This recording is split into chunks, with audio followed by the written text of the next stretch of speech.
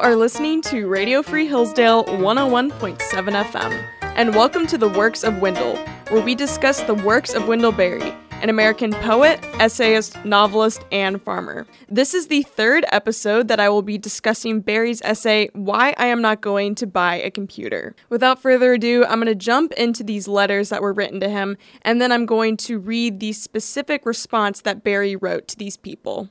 Nathaniel Borenstein writes, I enjoyed reading Berry's declaration of intent never to buy a personal computer in the same way that I enjoy reading about the belief systems of unfamiliar tribal cultures. I tried to imagine a tool that would meet Berry's criteria for superiority to his old manuscript writer. The clear winner is a quill pen. It is cheaper, smaller, more energy efficient, human-powered, easily repaired, and non-disruptive of existing relationships. Berry also requires that this tool must be clearly and demonstrably better than the one it replaces. But surely we all recognize by now that better is in the mind of the beholder. I have no particular desire to see Berry use a word processor. If he doesn't like computers, that's fine with me. However, I do object to his portrayal of this reluctance as a moral virtue. Many of us have found that computers can be an invaluable tool in the fight to protect our environment. In addition to helping me write, my personal computer gives me access to up-to-the-minute reports of the workings of the EPA and nuclear industry.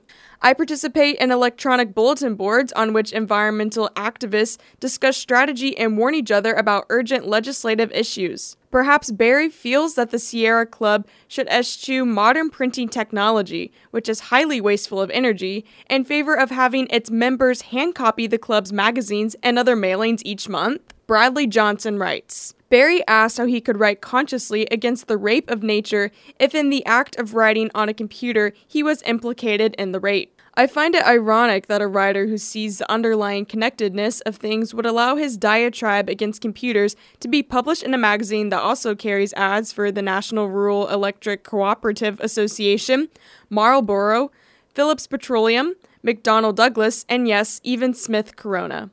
If Berry rests comfortably at night, he must be using sleeping pills. Berry responds to these essays and says, in his letter, Bradley Johnson rushes past the possibility of sense in what I said in my essay by implying that I am or ought to be a fanatic, that I am a person of this century and am implicated in many practices that I regret is fully acknowledged at the beginning of my essay.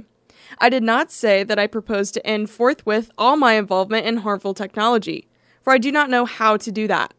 I said merely that I want to limit such involvement, and to a certain extent I do know how to do that.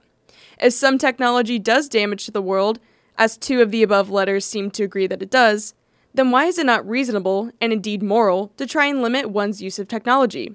Of course, I think I am right to do this. I would not think so, obviously, if I agreed with Nathaniel Borenstein that better is in the mind of the beholder. But if he truly believes this, I do not see why he bothers with his personal computer's up-to-the-minute reports on the workings of the EPA and nuclear industry, or why he wishes to be warned about urgent legislative issues. According to his system, the better, in a bureaucratic, industrial, or legislative mind, is as good as the better in his. His mind apparently is being subverted by an objective standard of some sort, and he had better look out.